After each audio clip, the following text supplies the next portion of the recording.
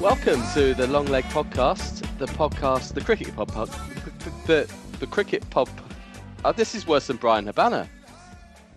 Welcome to the Bull Live Podcast. Codpast. See, I couldn't even get that right. All over Codpast. Hello, this is the Long Leg Podcast. My name is Brian Habana, and you are listening to a cricket podcast that is equidistant between analysis and chit-chat. I'm not going in there again, so that can stay. This might be the worst intro we've ever done, which is quite a low bar already. It's Adam and Russ with you on the Long Leg Podcast. What we're going to do, we're just going to have a chat about England and what our prospects are like for the Ashes, which start a week today. We're recording Thursday night, which is also the end of day 2 of the 4-day Ireland Test match, which is going on at Lord's, which probably has changed some of our opinions about the shape that the England team is in. Yeah. Day 2 of 4 in the Ireland Test match. At least we found an opener. Yeah, I mean, Jack Leach has looked as convincing as anybody since Sir Alistair Cook. It beggars belief, doesn't it, that Jack Leach could have played the way he played today and looked in absolutely no danger whatsoever for 90% of his innings. He just didn't. He just applied himself. That's all he did, and that's all anybody should need to do against that attack. Now, yeah, the pitch might have looked a little green yesterday.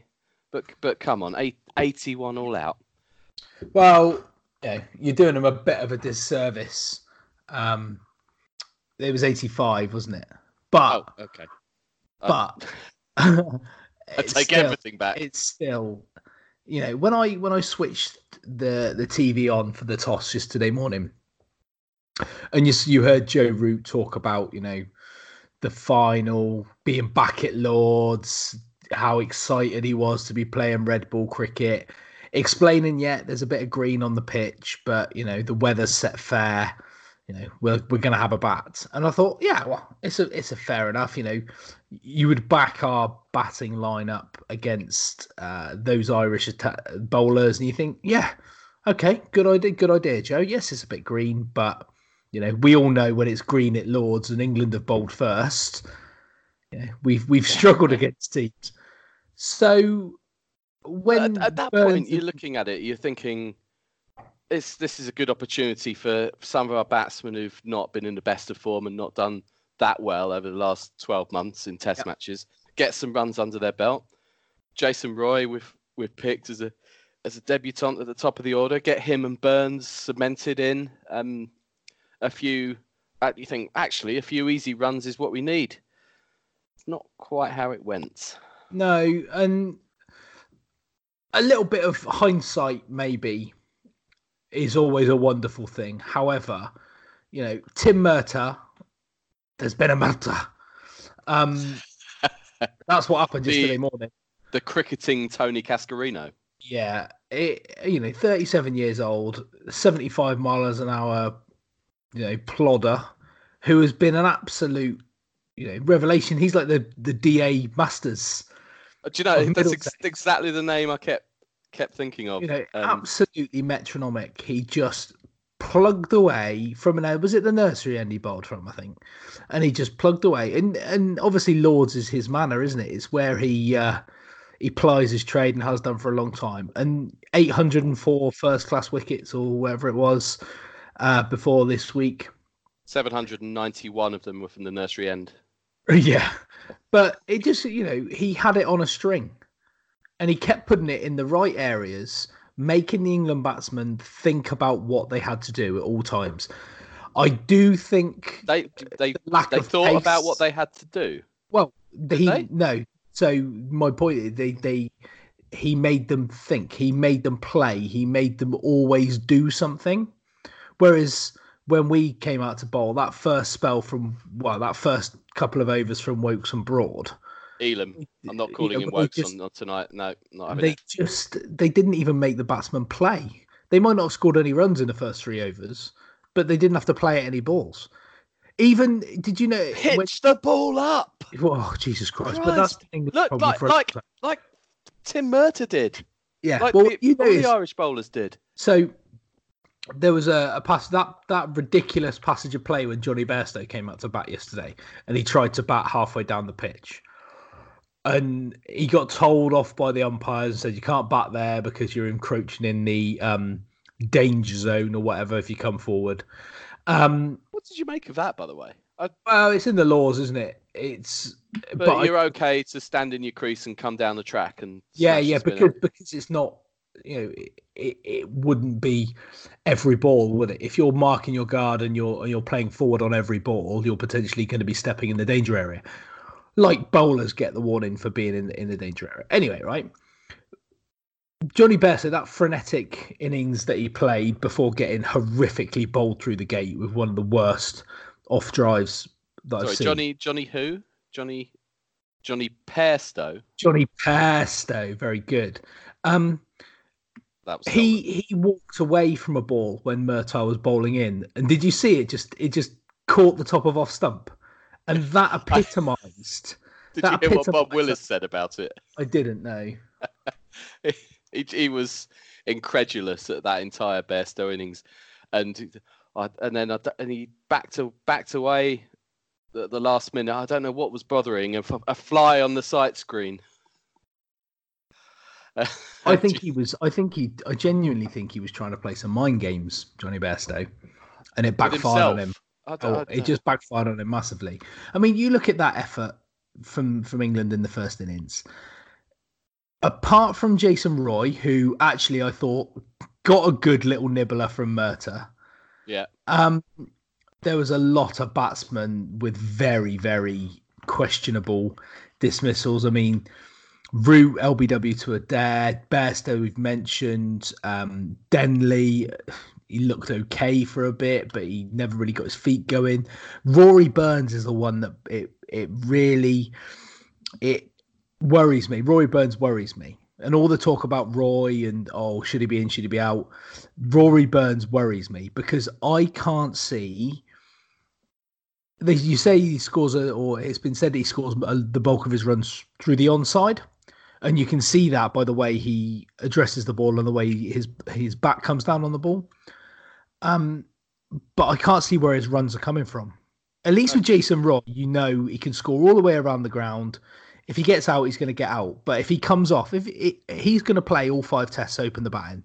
Of that, I've no doubt. If he's fit, yeah. And if he comes off, and I said this on a previous pod, if he comes off in 2 innings, England potentially win 2 test matches. Yeah. 2 innings is all we need in over 5 test matches. Well, I mean, look at. I saw his dismissal today, which was really quite strange. Actually, he just out of nowhere played this weird shot and left a huge gate, and when you least expect it. But just how easy it looked, like he was essentially scoring a runner ball without even trying to. Yeah. And we all know from the World Cup and other one-day cricket what he can do when he actually does try to score quickly. So yeah, the Aussies should absolutely fear him, and he should play all 5 tests regardless. I think we chatted on the WhatsApp about Hales and his England Test career, where he played that series in South Africa. If you're going to play like that, you have to be given a fair go. If you're given the license, which a player like that should be, without being silly with it. Yeah, and I think, and that's where we did chat about it in the WhatsApp, and my, Hales was given. He played a home series, isn't he? Was that against? I can't remember. Was that South Africa? I thought he played South Africa away. I could be. I can't remember who played it. I'd have to do some research or some updating myself on who he played at home. but that he was brought in to do specifically the job that Jason Roy's come in to do now, to apply pressure back onto teams with Sack at the other end, because we had the luxury of Sir Alistair Cook. It just so happened at that time Cookie wasn't in the best of form either. Okay, so just to look at Hales's Test career, he played more Tests than I realised. Actually, 11. He started in a home series. He started in South Africa, 15-16. Played 4 Tests there. Then he played what looks like the whole of the summer of 2016. My mind is playing tricks, but so that was Sri Lanka and Pakistan. He didn't score 100.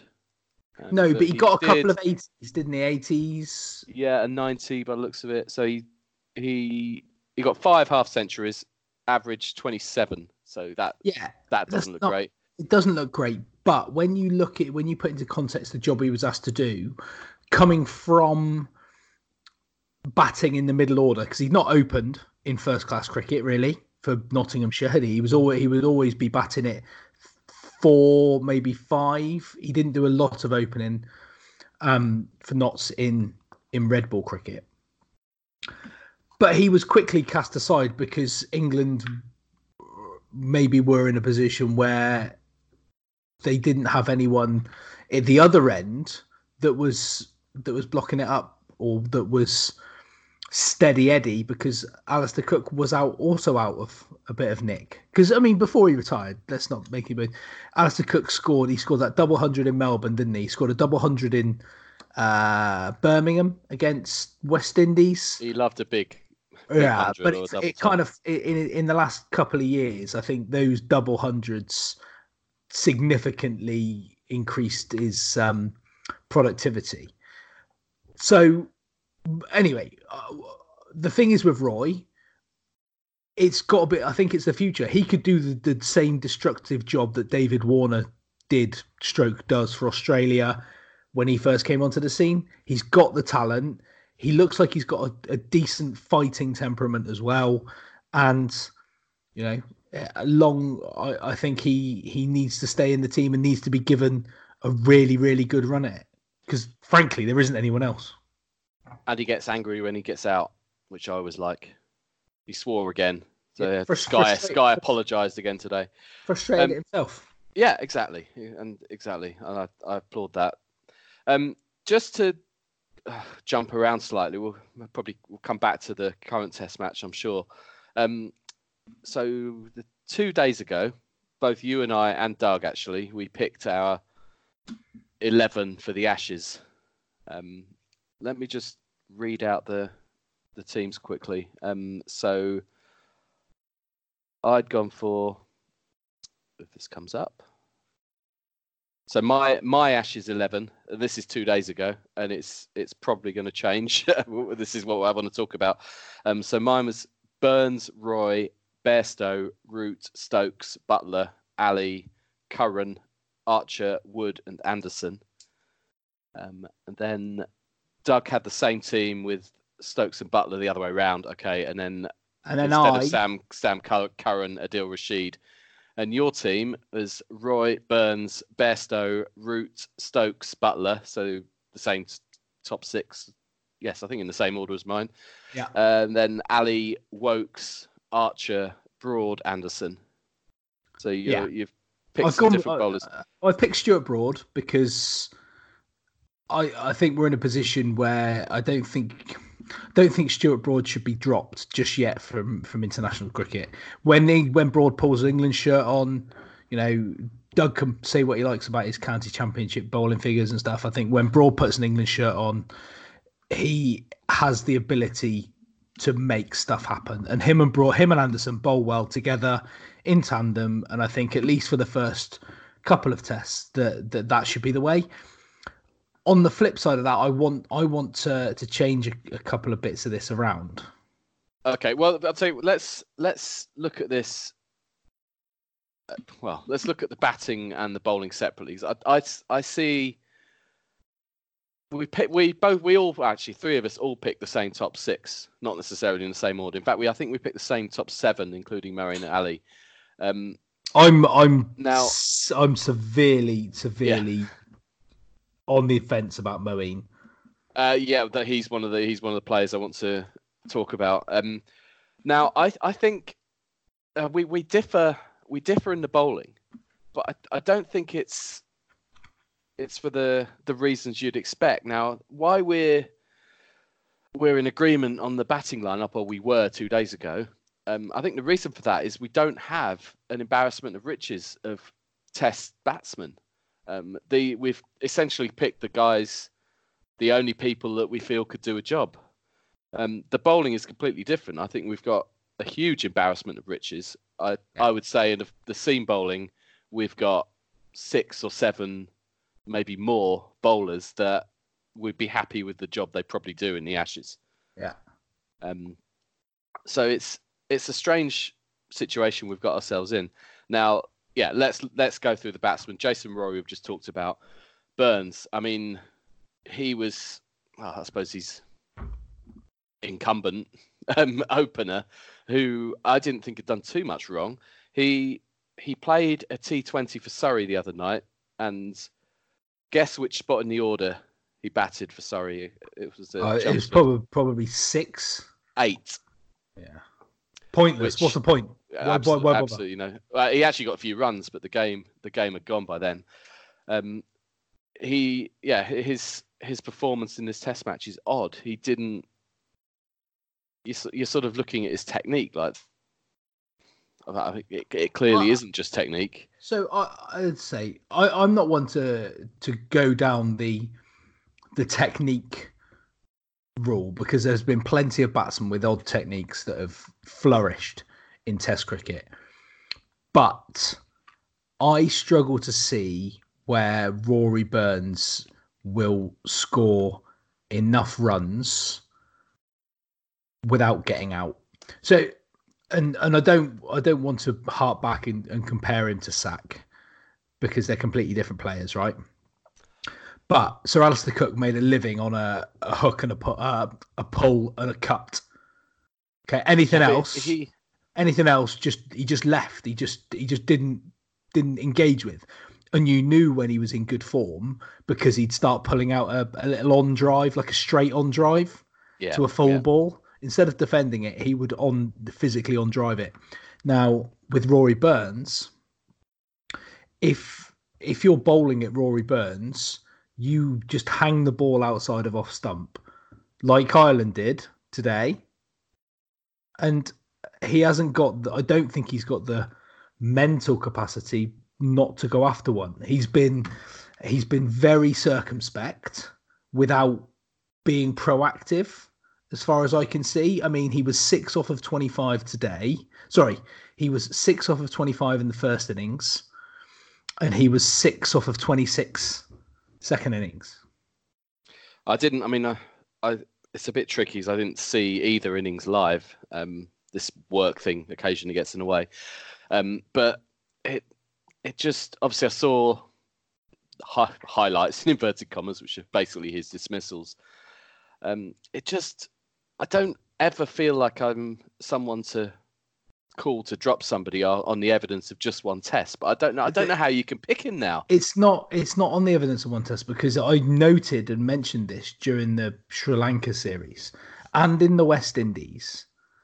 He can hang around, but hanging around without offering any scoring threat, I think, Well, okay, we all picked him in our team 2 days ago. Because there's no one else.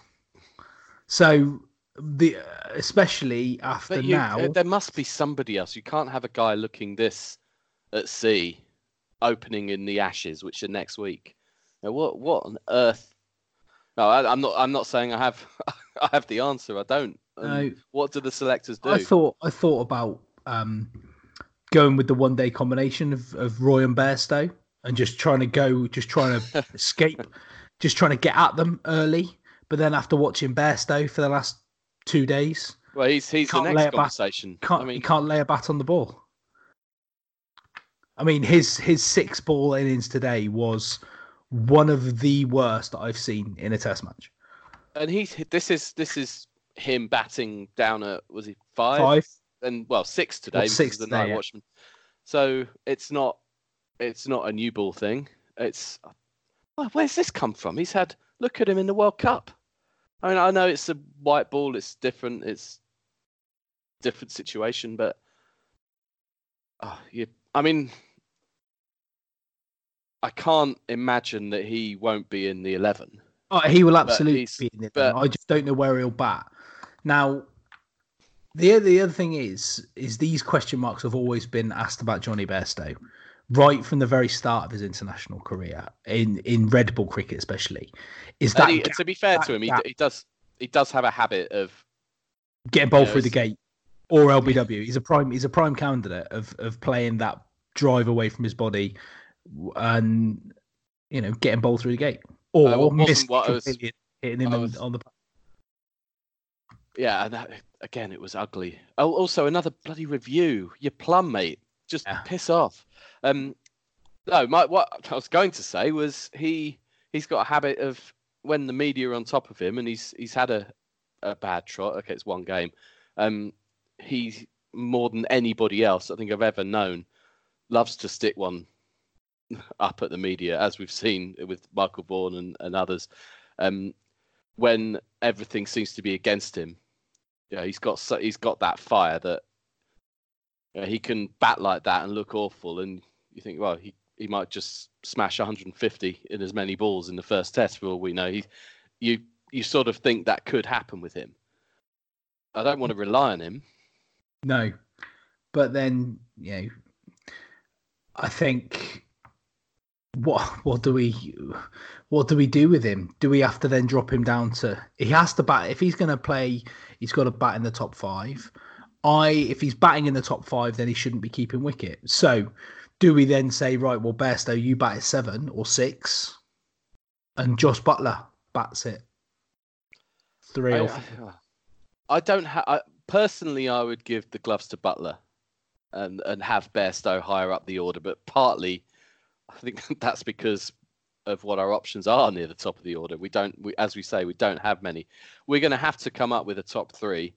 We know that Root isn't going to bat higher than 4. Well, it'll be Roy, Burns, and Bairstow. Will it be Burns? Who else? What's the other option? Denley, Roy, Denley, and Bairstow. That's not an option I would go for. I don't have enough. Yeah, as you rightly say, I don't have another option. Bairstow's batted at 5 and obviously 6. Joe Denley's been at 3. Now, we know for a fact that Buttler and Stokes are going to come back into this team. Yes, we know they are. So, does that put Bairstow's position under threat for Buttler as a direct swap? Or is it Joe Denley that's going to miss out and potentially Moeen or Wokes? Let's talk about Moeen and Wokes in a moment. The thing for me is I can't. I wonder whether Ben Stokes could be the man to bat at 3. You see the way that he played in the World Cup. Yes, it's white ball, but I see a bit of a change in Stokes mentally, and almost like he's aged, like he's matured as a player. Oh, without a doubt, a player of the situations. So maybe if you had Stokes at 3 to play, he can't do everything. I mean, it just seems. But here's where if you had Stokes at 3 as a 5th bowling option. So he doesn't have to bowl a lot, but he is an option. And then we can come on to the bowlers in a minute. And then maybe pick Leach as a bowler. I said when we discussed the Ashes team or the Ashes squad 3 or 4 podcasts ago when we first came back, I mentioned Leach and sort of got laughed out a little bit. Only from Doug, mate. That's maybe true. He's often louder. It's the small man thing, isn't it? He's got tries to dominate, make up for his lack of size. I'm not. So my Ashes team that we talked about, and I think my only spinner was Moeen. So let's go there. Moeen Ali. His bowling is okay at the moment. I think he did. I mean, he didn't play all that much in the World Cup as it transpired. Partly tactical. He is a walking wicket, like certain other players at the moment. And you know what Australia are going to do to him. And unlike Bairstow, I don't feel that Moeen Ali has got a swashbuckling, counter-attacking 100 in him at the moment. I just think it's just hopeless. So with that in mind, do you persevere with Moeen just for his bowling, or do you go down the Rashid or Leach option and say, here's your spinner? Ignore Leach's innings today, which by the way is meaningless. It's a bit like when Jimmy Anderson got that 80 on a featherbed. Pakistan, and India, should I say? It was a game where Alistair Cook took his Test wicket. Was it the same match? It was the same match. Trent Bridge. It was like a draw because it was such a ridiculous wicket. My question to you is: ignore their batting completely. On bowling alone, Ali, Rashid, or Leach, which spinner do you pick? See, I have an answer to that. Well, I know that Doug picks Rashid.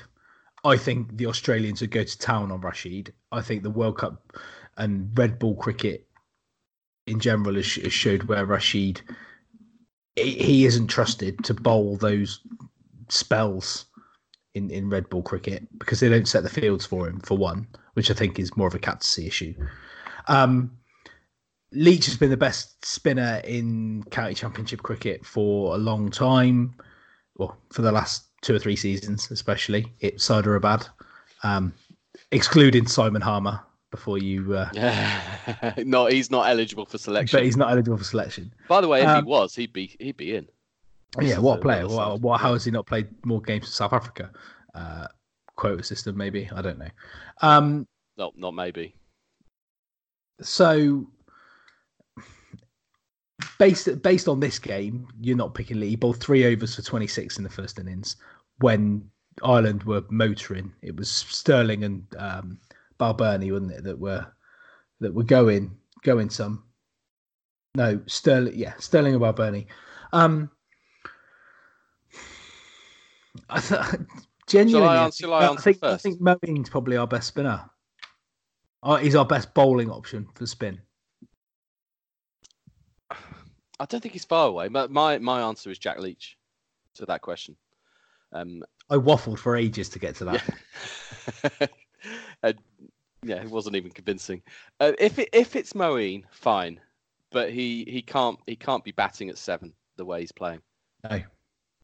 So, do we think about the balance of the team? Do we play another batsman? Bearing in mind we've got Ben Stokes who can bowl as a 5th bowler. I'm not sure. And that's where you're not losing anything by playing Leach and playing another batter, because you're getting a similar sort of spinning option, albeit left arm versus right arm. But it's I don't know. Moeen's a walker, like you say. Moeen's a walking wicket, so you may as well bat it. You could bat him at 10 at the moment. I agree. And I don't think.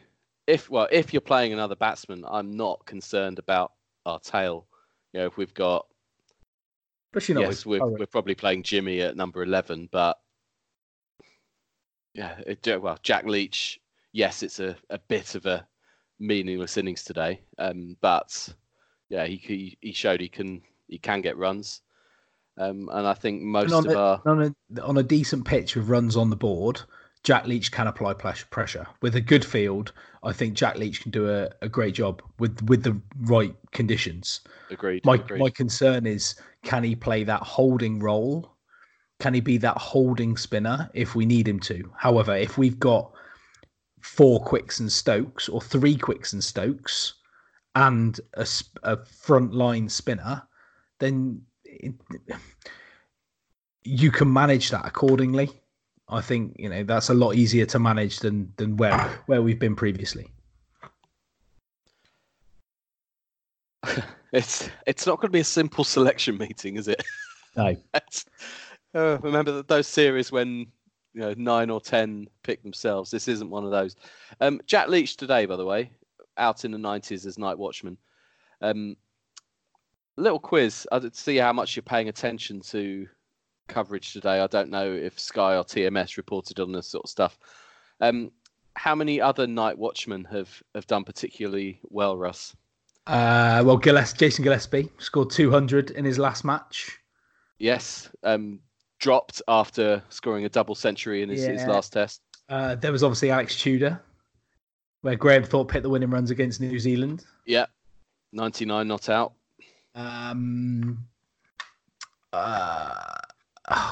There's another.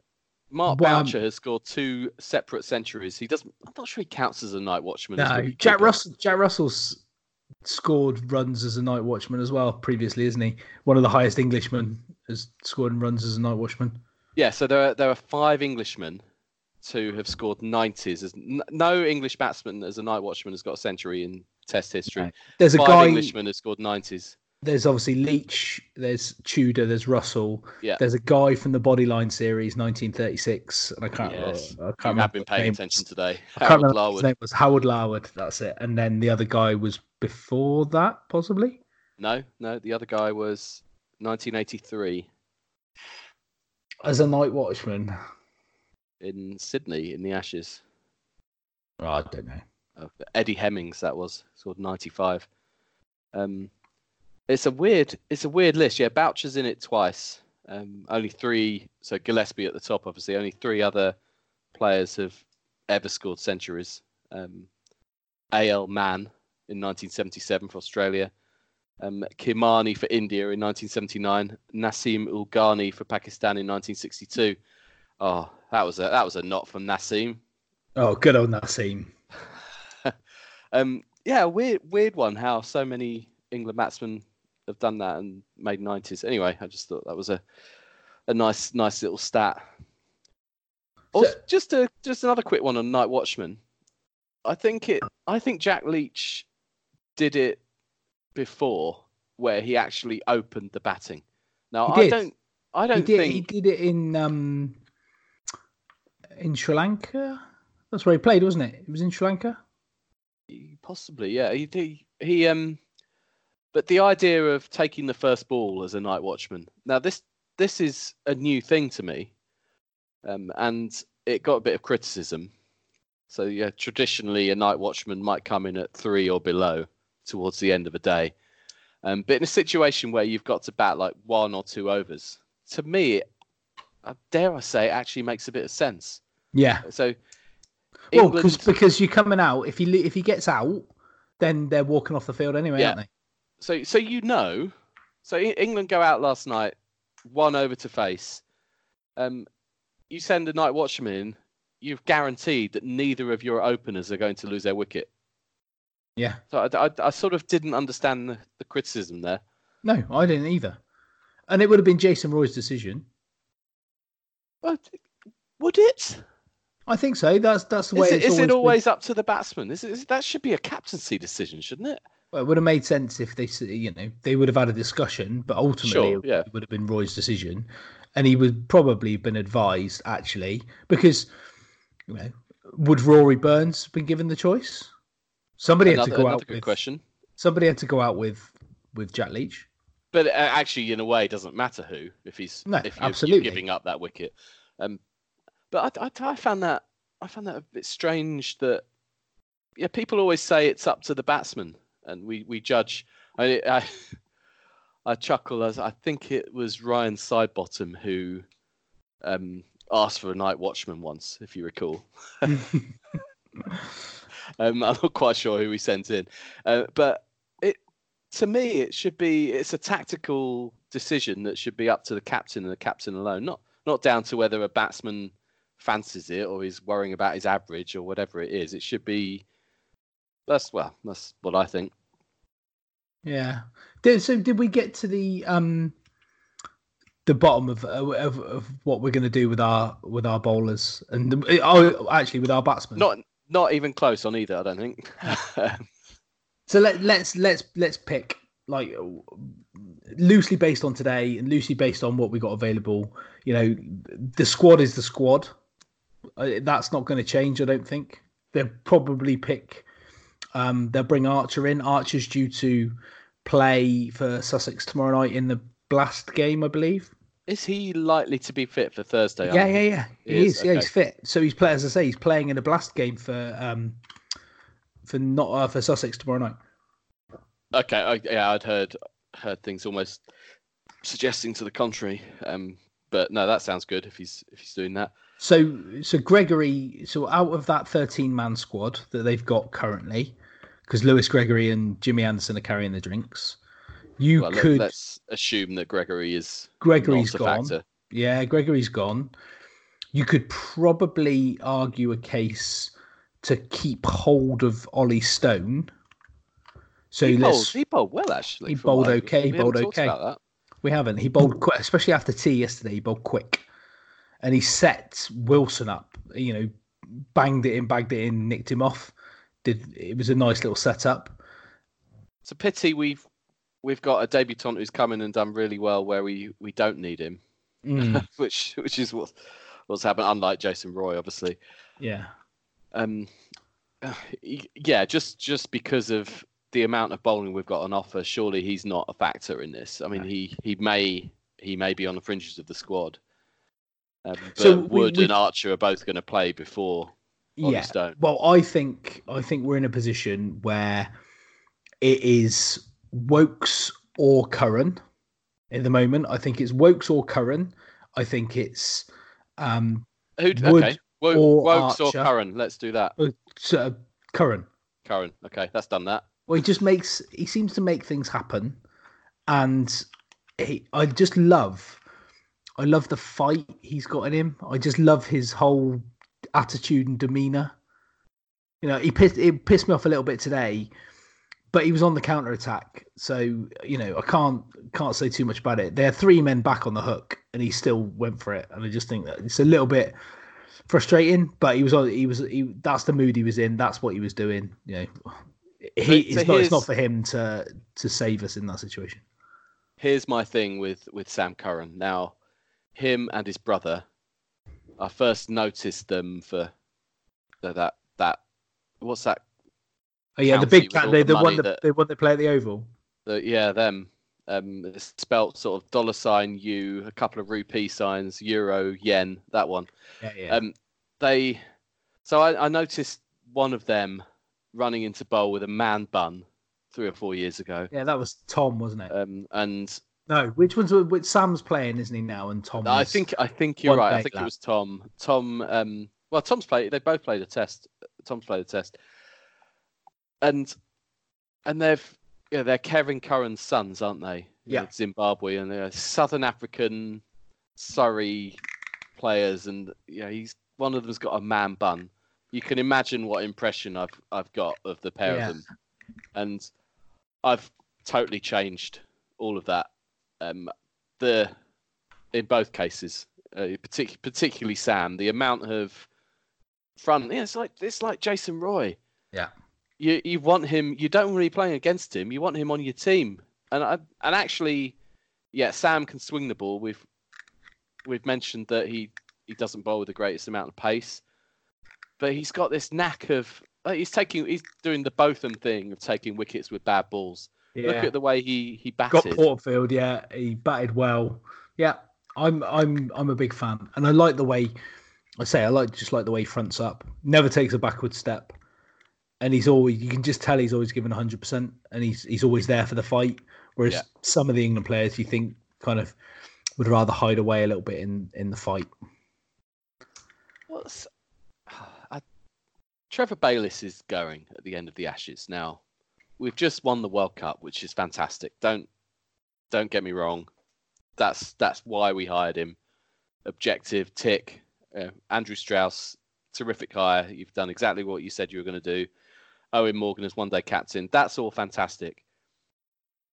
The detriment to the Test side needs to be acknowledged, though. Yeah. He's essential for the amount of good that Trevor Bayliss has done in building this one-day team. It has to be said, he's not the bowling so much, although it's just not moved on. Capable players like Woakes and Broad have bowled too short, etc.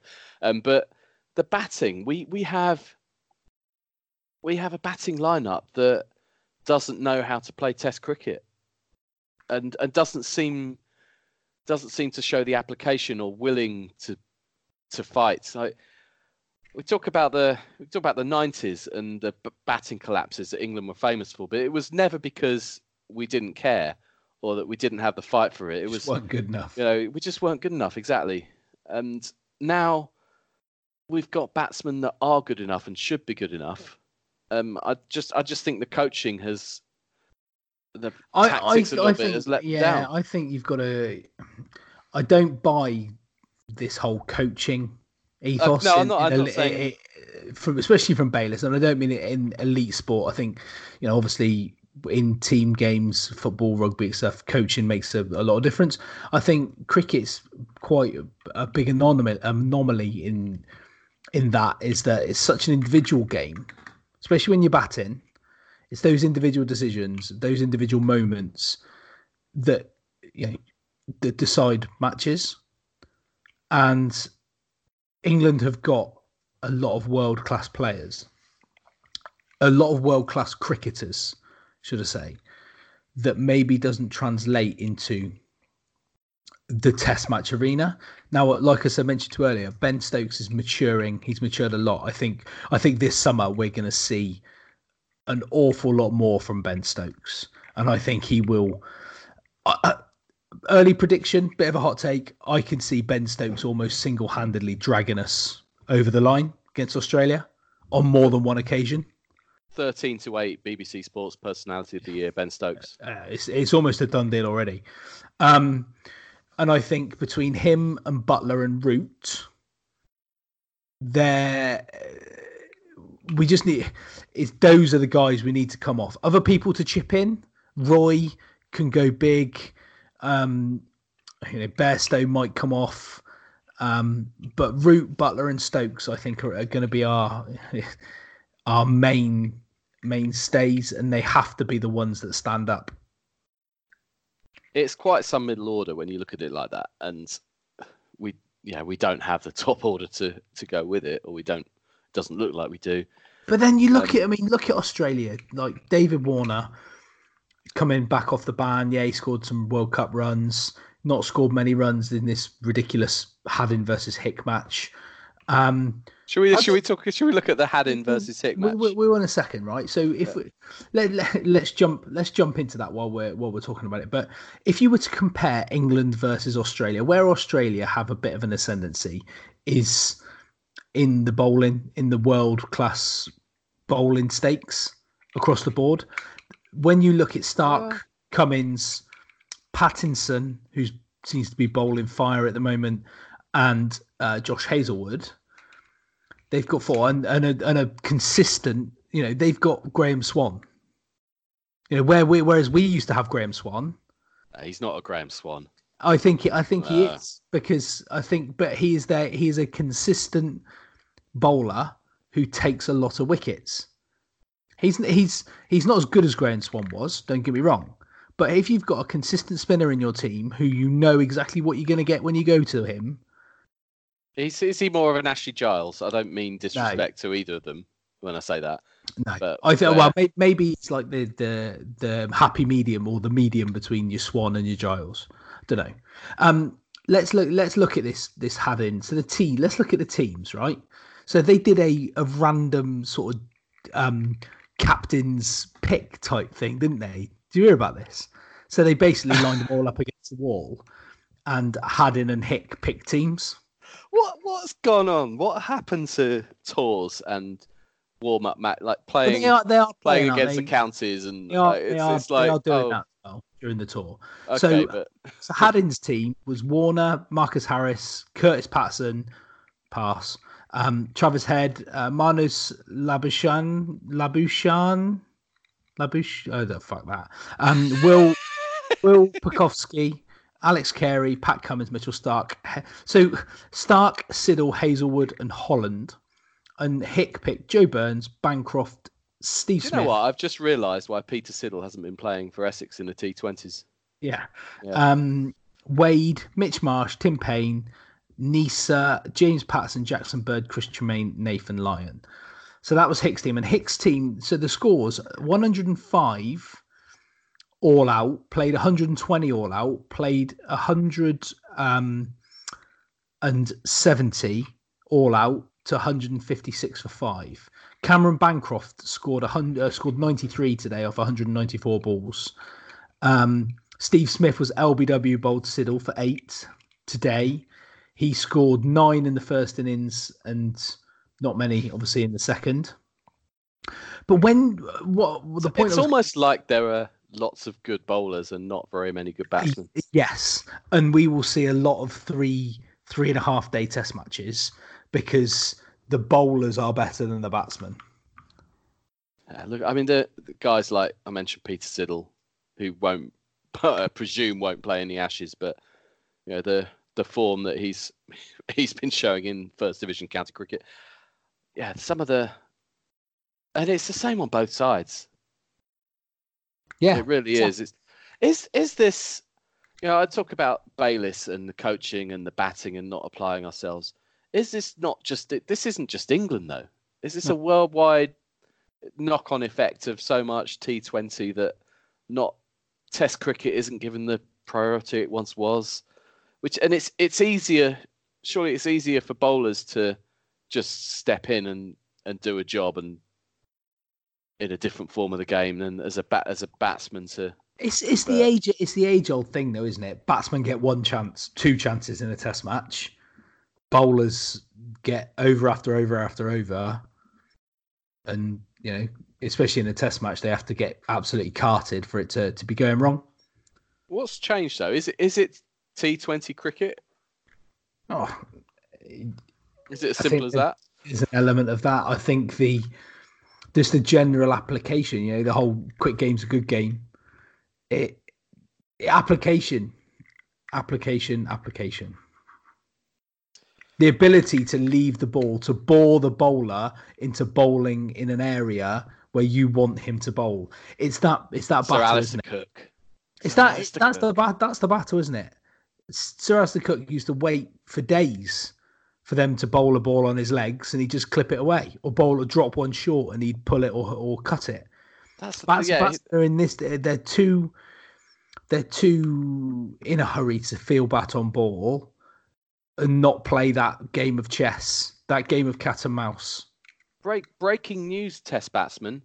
Bowlers get bored pretty quickly. They're not unless you're up against Dave Masters, Tim Murtagh, they're not going to be that metronomic. And they will bowl bad balls. And you know, if you're vulnerable outside the off stump and they keep pitching it up out there, waiting for, and you want to receive some short pitch bowling, leave a few of them. They'll resort to that.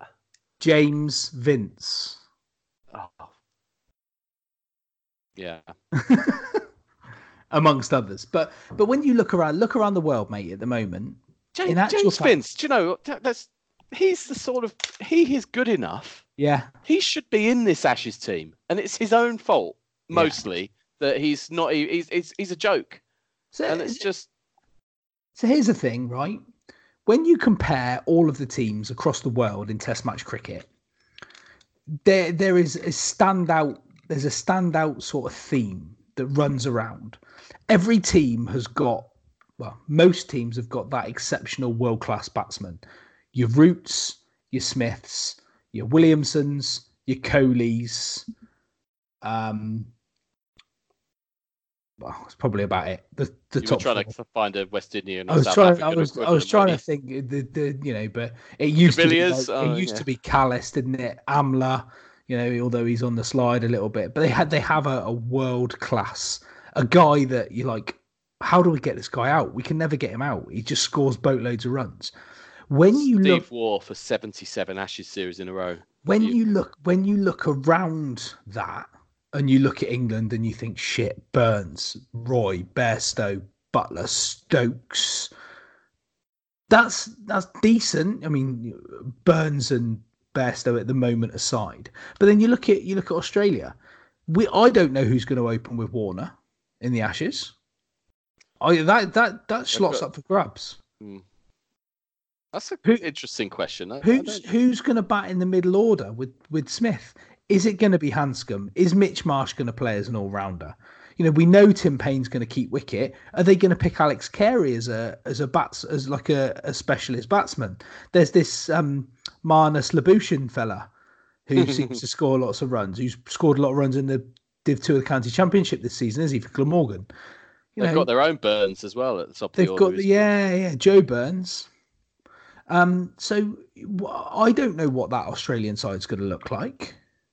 You know, you look at India. You know, it's not an Australian side where you fear any of their batting really, other than prisoner cell block H, arguably.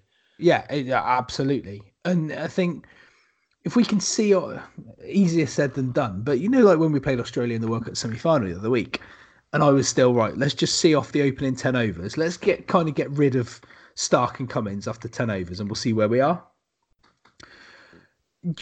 Not that you can hit Stark and Cummins off their lines in a test match, but they can get bored pretty quickly. They can be manoeuvred if you're patient. They will get tired in their second and third spells because they're not going to bowl long spells. They're fast bowlers. They are not going to bowl long spells. They will bowl 4 or 5 over spells maybe. Yeah. And by the time they come back for their second or third spell, then you've got to give yourself a chance. What test match batsmen don't do, and this isn't just England, this is across the piece, is they don't give themselves the opportunity to be at the crease. For what it's worth. Defend the straight ones. Be patient outside the off stump. Yeah, it sounds easy, doesn't it? It should be. It should be easier than we're making it. We don't know right now whether England will win this Test match against Ireland. It looks like I imagine they probably will. Just for the experience.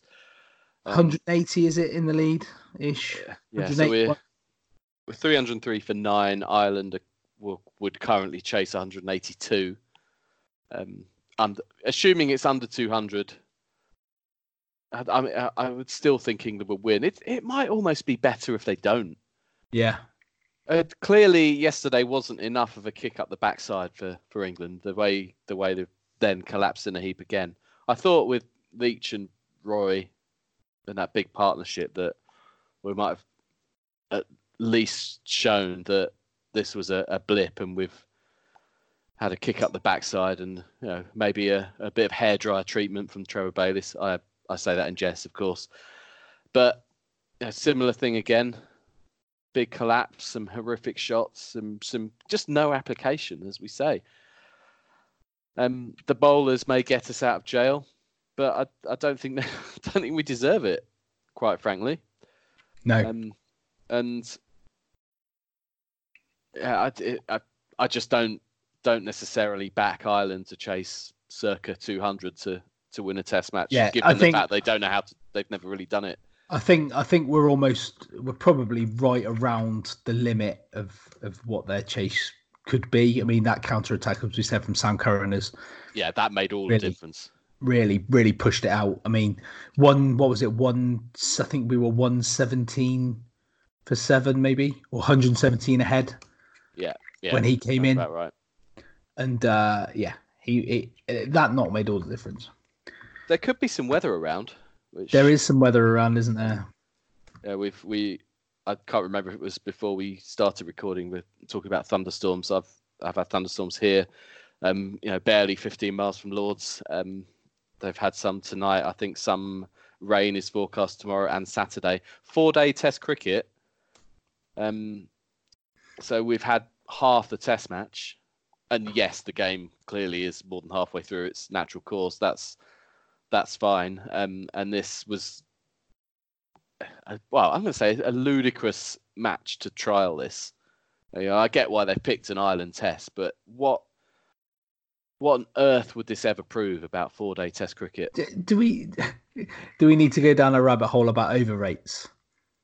because they're making the game. Been They're appalling. making the day longer to get more overs in, and they're just not getting more overs in. I posted a tweet as a joke yesterday. They played till 6:15 today. They got 77 overs in. Yeah, fine. A lot was happening. I mean, Ireland were actually worse than England, I think, for this. Yeah, maybe there's some excuses there, but it's shocking. Over rates need it. It's such an easy fix across all forms of the game. You know, county T20 competition. You used to have I don't know if they still do. I think they must still do, but it used to be a clock on the scoreboard. You have to start your final over by the time that clock ticks down to 0, and the umpires can pause it if there's a break in play for some reason. And you sometimes see bowlers sprinting back to their marks. You get 6 runs knocked off your score if you. So it just fixes it. Do the same across all forms of the game. It's not hard. Let's just do some very rudimentary maths a minute, right? England 77.4. What was it? 303 by the way, 77.4. Yes. So England went at 3.91 today. Okay, decent leg, not too bad at all for a test match. That's fine. So 3.91. If they were doing 90 overs in a day, which they would have been finished before the rain came, if it was a normal test match with 90 overs in a day, wouldn't they? Timings wise, yeah, they should have been finished. So 3.91 times 13, say. So that's an extra 50 runs. All that should happen is you don't bowl your overs. The batting team get awarded pro rata runs at the current run rate for that day or for the innings, because that would soon speed people up. Get your overs in, because otherwise we're going to lose 40 runs for nothing, and they can just go on the scorebook as penalty runs. Stop fining the captain 500 quid. Doesn't just hit them where they care. Yeah, well, we are preaching to the choir, aren't we? I mean, yeah, that should be such an easy fix. It is an easy fix. And ICC, if you're listening. Dave Richardson's there. So, I might try this new long leg podcast. Me with my mate Brian Habana down here. Yeah. Let's stick it on. What are they saying? I can't understand these accents. The Long Accent Podcast. Well done. South African is a favourite. Yeah, and that's all it needs to be. Hit them where it hurts. In the runs column, captains don't care about being fined. If Owen Morgan gets fined, the ECB are paying it. Let's make no bones about that. So they don't give a shit either way. Yeah, they don't. So that's Chris Wokes pay it. That's my solution. It's just award the penalty runs for the amount of overs lost at the current run rate of the innings at the end of each day. Obviously, if it's one of those where the innings has changed over and it's all prorated based on the amount of expected overs per that innings per the day. Maybe that's what Bairstow was playing at with his turn to square leg. He's fucking winding me up, Bairstow. Regardless of over rates, 4-day Test cricket. What are your thoughts? Well, I'm a traditionalist, and obviously you've got to move with the times. Is 5 days necessary? How many? Yes. How many? Sorry, I got jumped in there. How many Test matches actually last 5 days nowadays? Anyway, don't care. Carry on. And so I don't really see too much of a problem with it. But the problem I have mainly is they struggle to get the 90 overs in on a standard day. So extending the day by half an hour is not going to make up the time. Ignoring over rates. We are full agreement on over rates. You can't ignore over rates when you're taking a whole day out of a Test match. Because you're taking it from potentially 450 overs to 400 overs. Is that right? How many overs? Yeah, but the over rate's an issue anyway, is what I mean. Yeah. It's so 98 times 4. What's that? 300 and it's less. Oh, maths. 392. Is that right? 392 overs versus 450. Yeah. But it just, to me, it's not even about that. I'm going to go a bit 100 ball ranting about the 6 ball over for a minute. To me, a test match is a 5-day game. It's the dynamics. It's the feel of when you've watched. I've watched it since I was 8, 9, 10 years old. Or the first time I paid any attention to it. My dad probably tried to make me watch it when I was about 6 months old, like I am with my son, who is starting to like it at the age of 8, begrudgingly. But it's just a test match. That's how long it lasts. And 2 days into a test match, you feel like it's a certain timing that feels natural. And yeah, I don't like this whole lunch at 1:15 thing. They've copied the irony. They've copied the county championship because that's 4 days, 98 overs a day. So that's the timing is in actually it was. I'm not sure if it still is. They do get the overs through in the county championship. They do. It's almost like the rules encourage that, and Test cricket could follow suit. Although you watch Essex today was all the fucking drinks breaks. I know it's hot, but you've been playing in, Russ, I'm sitting here not wearing a shirt. I'm going to excuse them for today at least. But they've played cricket in Adelaide in the middle of summer. They've played in Sydney. They've played in India. They don't have as many drinks breaks. You could still get drinks breaks and get your bloody overs done. You don't need a drinks break.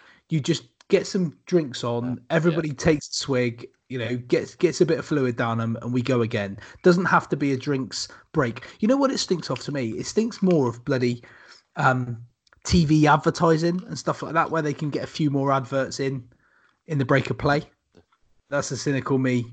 You're probably right, but what do they tend? Today's an exception rather than a rule. Don't. One drinks break a session. Please don't talk to me about player welfare. No, but one drinks break a session. Say, I think that's generally what it is. That's exactly what it should. Last 2 or 3 minutes. That shouldn't make an impact. Isn't it a 5-minute drinks break on the hour? Isn't that what it should be? 5 minutes, is it? Pretty sure it's 5 minutes on the hour in a standard test match. 5 minutes. So you play for an hour, and then it's a 5-minute drinks break. 2-minute ad break. Get on with it. Yeah. And if that's what they need to have, again, drinks break seems like an excuse for just slow play, which is ultimately the issue. And it's probably because there's not enough spinners bowling getting through the overs. Excuse again. Because the ball gets carted around. Excuse. Yeah. Oh, mate. You don't have to. County Championship, they can do it. 2020, they can do it. Yeah. Why can't they do it in a test match? Absolutely. If anything, they should be better because they should be better. It's international cricket in general, isn't it? It's not just test matches. So ICC, I know you're listening. Sort it out. Brian Habana is probably a fan of faster over rate, so just give your mate Dave. And in fact, Dave's left, hasn't he? It's not Dave Richardson anymore. It's someone else. Oh, fuck knows, mate. I lost patience with the ICC a long time ago. But if you're listening, and I'm just podcast money. Yeah. Oh, it's where are we? Oh, it doesn't even say. Oh, it's Shashank Monahar. Oh, God knows who's he then. The chairman of the ICC. An Indian lawyer and cricket administrator has twice served the president as the BCCI, is now the chairman of the ICC. I don't see him having lunchtime chats with Aggers like Dave Richardson did. No, absolutely not. He's a chairman, isn't he? But he's been chairman since 2015, so maybe it's the chief exec, isn't it? Okay. Is it the chief exec? Is that what Dave Richardson was? I don't know. Oh God, I've not done my ICC. Manu Swaney. Manu Swaney. So there you go. Anyway, let's get out of here. Yeah, we've been waffling on for ages. Let's hope England can get over the line against Ireland. For my sake, let's hope Ireland beat England, because I have got a couple of quid on Ireland. We both have, haven't we? I put some money on them at 14-1 today when Leach and Roy were flying along, because everyone seemed to forget. Oh yeah, we were 150 odd for one or whatever it was. The runs weren't on the board at that point, were they? But we were only like 60 ahead at one point. It was like 60 for one, couple of quick wickets. Oh, and all of a sudden we were 80 odd for 5 again. So yeah. So there you go. There's your Ashes preview, listeners. We've not picked a team. We've not given any confidence in anything really. We don't know what we're doing, so I don't know how the selectors know what they're doing. So we'll just cross our fingers and hope that somehow the Aussies are just a bit worse, and they might be. And a week today, they set foot onto the pitch at Edgbaston. Thankfully, it's at Edgbaston. I think mentally, Australia don't have a great record at Edgbaston. England's record at Edgbaston is very good. It would be nice to get off to a winning start. I won't be here. Are you going on holiday, Ross? I'm going on holiday, so if we have to podcast while I'm in America, then so be it. But I'll be 5 hours behind, so I'll be getting out of bed at 7 o'clock in the morning, and the test match will already be an hour in. You could jump on the podcast from the side of the pool, can't you? Well, I sincerely hope that there is some way to view it on American television where it will be on NBC. I can't see it personally, but we'll see. I will talk to you off air on that. I may be able to come up with something. Oh, interesting. Anyway, I have a huge cricket fan of a friend who lives in America who watches everything. Listeners. Anyway, we'll speak to you soon. He won't be listening to this. Go well. Yeah, just like that. Screw you, tailenders. Russ said it first. Go well. Cheers.